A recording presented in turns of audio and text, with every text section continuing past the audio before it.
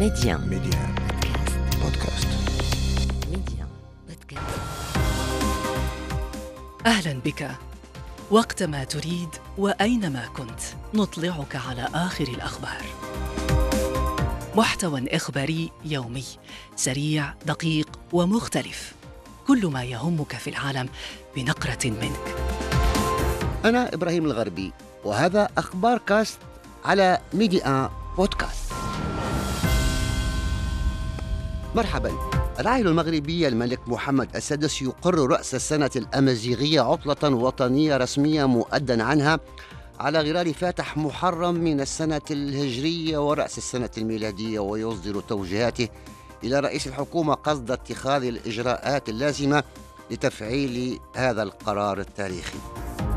الوضع في السودان: مواجهات عنيفة سجلت اليوم في الخرطوم، خاصة في محيط القصر الرئاسي، استعملت فيها الطائرات والمدفعية الثقيلة، والأمين العام للأمم المتحدة أنطونيو غوتيريس يبدي أسفه لإخفاق المنظمة في وقف الحرب في السودان، حيث تقوض المعارك المستمرة جهود ترسيخ الهدنة. الطرفان وافقا مبدئيا على هدنة جديدة لمدة أسبوع تبدأ اليوم. في إنجلترا انتخابات محلية اليوم تشكل اختبارا للمحافظين قبل الانتخابات التشريعية المرتقبة للسنة المقبلة، والتي تبدو صعبة لرئيس الوزراء البريطاني ريشي سوناك. قال أن الانتخابات اليوم ستكون صعبة ولا يتوقع تحقيق معجزة. نبدأ إذن من المغرب، حيث أقر العاهل المغربي الملك محمد السادس رأس السنة الأمازيغية عطلة وطنية رسمية مؤدًا عنها على غرار فاتح محرم من السنة الهجرية ورأس السنة الميلادية. وأفاد بلاغ للديوان الملكي أن الملك محمد السادس أصدر توجيهاته إلى رئيس الحكومة قصد اتخاذ الإجراءات اللازمة لتفعيل هذا القرار الذي يأتي تجسيدا للعناية التي مفاتئ يوليها للأمازيغية باعتبارها مكونا رئيسيا للهوية المغربية الأصيلة الغنية بتعدد روافدها ورصيدا مشتركا لجميع المغاربة بدون استثناء، كما يندرج في إطار التكريس الدستوري للأمازيغية كلغة رسمية للبلاد إلى جانب اللغة العربية. يتعلق الأمر بحدث تاريخي حسب أحمد بوكوس عميد المعهد المغربي للثقافة الأمازيغية. هذا الحدث التاريخي يندرج في سياق تفعيل الطابع الرسمي للأمازيغية كما تم إقراره بالدستور 2011 للمملكة المغربية، ويأتي هذا البلاغ في سياق خاص اللي هو القيام بمجموعة من التدابير القانونية والتي ستليها إجراءات عملية كذلك على مستوى تفعيل البرنامج الحكومي. هذا الحدث هو بالفعل حدث تاريخي لأنه يكرس المكانة المرموقة إلى جانب طبعا كل ما له علاقة باللغة العربية وبالثقافة الإسلامية، وكذلك انفتاح المغرب على العالم. فإذا الاحتفاء برأس السنة الأمازيغية من طرف كافة المغاربة كيفما كانت أصولهم، فهذا أمر مهم جدا. وللتعليق على هذا القرار التاريخي نستمع أيضا إلى الحسن بكري، الناشط والإعلام الأمازيغي مدير مجلة نبض المجتمع المتخصصة في الثقافة الأمازيغية. جلالة الملك منذ تولي العرش ديال المملكة، والجميع يتذكر اليوم خطاب أجدير في أكتوبر 2001، وكذلك مبادرات كثيرة قبل ترسيم اللغة الأمازيغية في الدستور 2011، مبادرات كثيرة منها تأسيس المعهد الملكي للثقافة الأمازيغية، منها تدريس اللغة الأمازيغية في سنة 2003، منها إقرار حرف تيفينا كحرف لكتابة اللغة الأمازيغية، منها كذلك إطلاق قناة أمازيغية، ومنها تتويج ديال هذا المسار التاريخي اللي هو كان مسار نضالي ديال الحركة أمازيغية وديال عدد من الديمقراطيين المغاربة منذ الستينيات من القرن الماضي، إلى أن توج هذا المسار كله بالمبادرة الملكية وبالمصادقة على الدستور ديال يوليوز 2011 الذي أكد على رسمية اللغة الأمازيغية. اليوم بعد هذه المدة أنا أعتبر بلاغ الديوان الملكي هو تاريخي، وسيعطي لتفعيل الطابع الرسمي للأمازيغية وللفصل الخامس من الدستور، غيعطي واحد دينامية جديدة. هذا مسار توج بهذا القرار الملكي كما قلت يستحق كل التثمين وكل التنويه. وفد من الكونغرس الأمريكي يقوده رئيس لجنة القوات المسلحة بمجلس النواب مايك روجرز أشاد أمس بالرباط بالتزام العاهل المغربي الملك محمد السادس بتعزيز السلام والازدهار والأمن في المنطقة والعالم. وأعرب روجرز خلال مؤتمر صحفي عقب مباحثة أجراها مع وزير الشؤون الخارجية والتعاون الإفريقي والمغاربة المقيمين بالخارج ناصر بوريطة عن امتنانه العميق للعاهل المغربي لالتزامه بتوطيد العلاقات الثنائية بين الولايات المتحدة والمغرب ولدوره في النهوض بالسلام والازدهار والأمن في المنطقة وحول العالم. وأضاف أن هذه المباحثات شكلت مناسبة للتأكيد على الدور الجوهري للمملكة باعتبارها شريكا للولايات المتحدة في عدد من القضايا الأمنية. وذكر في هذا السياق بقرب تنظيم نسخة أخرى من مناورات الأسد الأفريقي التي تعتبر أضخم تمرير عسكري أمريكي في أفريقيا والذي يستضيفه المغرب منذ حوالي 20 عاما.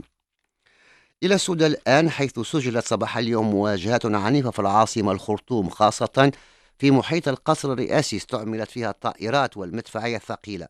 وأبدى الأمين العام للأمم المتحدة أنطونيو غوتيريس أسفه لإخفاق المنظمة في وقف الحرب، حيث تقوض المعارك المستمرة جهود الهدنة. وقال في تصريحات في نيروبي: فوجئت بتفجر العنف في السودان لأنه كان مأمولا أن تثمر المفاوضات بين عبد الفتاح البرهان ومحمد حمدان دغلو.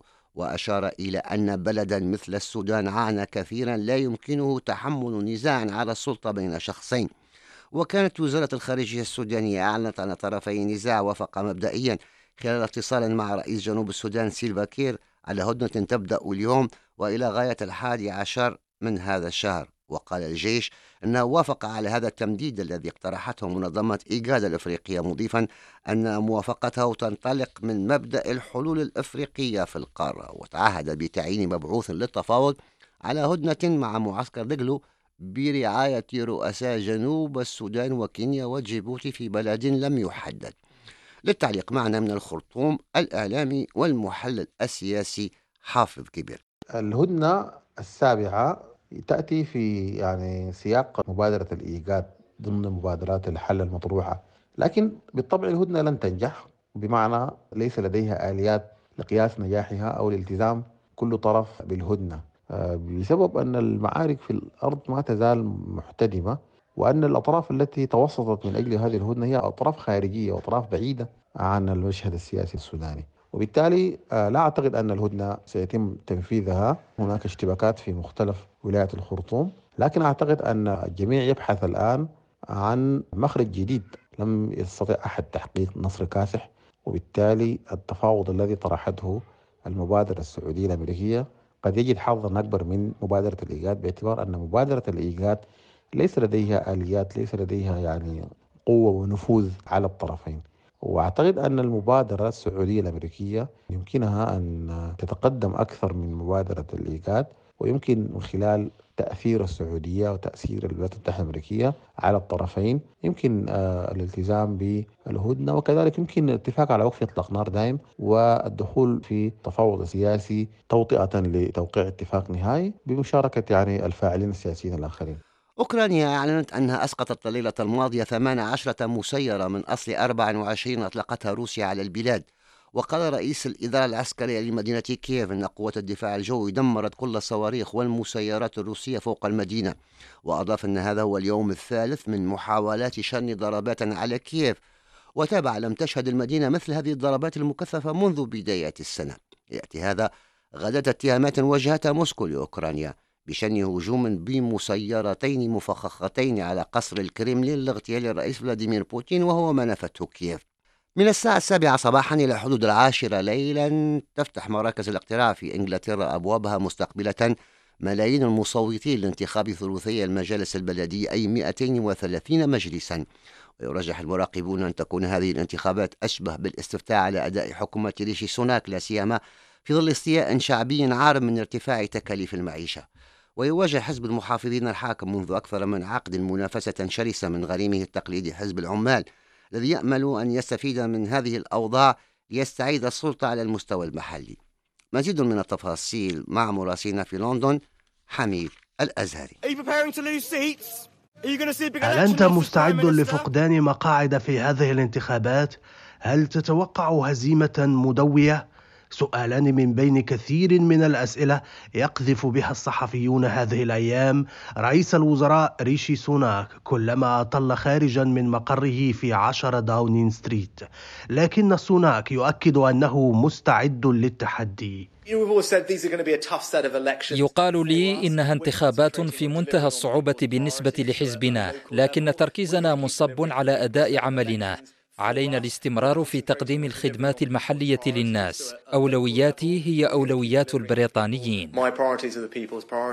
كل المراقبين يجمعون على أن هذه الانتخابات تعد أكبر اختبار للرأي العام لمعرفة اتجاهه في الانتخابات العامة المقبلة، كما أنها فرصة لحزب العمال ليثبت إن كان فعلا في طريقه لتشكيل الحكومة، حكومة 2024 كما يقول زعيمه كير ستارمر. إنها انتخابات محورها أزمة تكلفة المعيشة. من الواضح تماما أن الحكومة لا تستطيع أن تقول إنها فعلت شيئا في هذا السياق. لدينا ما نقوله، لذلك نعرض أفكارنا أمام الناس ونأمل أن نتمكن من إحراز بعض التقدم. الأحزاب كلها تتعهد باتخاذ إجراءات لكبح ارتفاع تكلفة المعيشة، ولم يبق إلا أن نرى إن كان أي حزب من هؤلاء سيكون قادرا على إقناع الناخبين بأنه الأفضل. لمدئ حميد الأزهري، لندن. جبرة إبراهيم جبرة، الكاتب والمترجم والرسام. في منزله في بيت لحم كشف الباحث جورج الأعمى بحذر شديد عن لوحتين قديمتين لجبرة إبراهيم جبرة، مشيرا بفخر إلى أنهما غير معروفتين واقتناهما بعد بحث طويل، تساهمان في مزيد من الإضاءة على شخصية ثقافية متعددة المواهب لم يبدأ اكتشافها في الأراضي الفلسطينية المحتلة إلا قبل 3 عقود.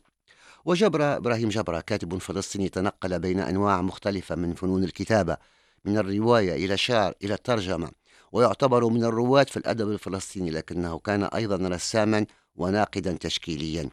ولد عام 1920 في مدينة بيت لحم، وتوفي عام 1994. درس الأدب الإنجليزي في بريطانيا والولايات المتحدة في جامعة هارفارد، وبعد حرب 1948 هاجر مع عائلته من الشاطئ الغربي لمدينة القدس واستقر في العراق، حيث عمل بالتدريس في جامعة بغداد. ويروي جورج الأعمى وهو مقتني لوحات وقطع فلسطينية أنه حصل على اللوحتين من عائلة جبرة في أمريكا بعد بحث طويل، مضيفا أنه اقتناهما على مرحلتين خلال العام الماضي، ووصلتا أخيرا إلى بيت لحم، وسيرسلوهما إلى خبيرة روسية لترميمهما، وسيتم عرضهما للجمهور في مدينة بيت لحم بعد الترميم.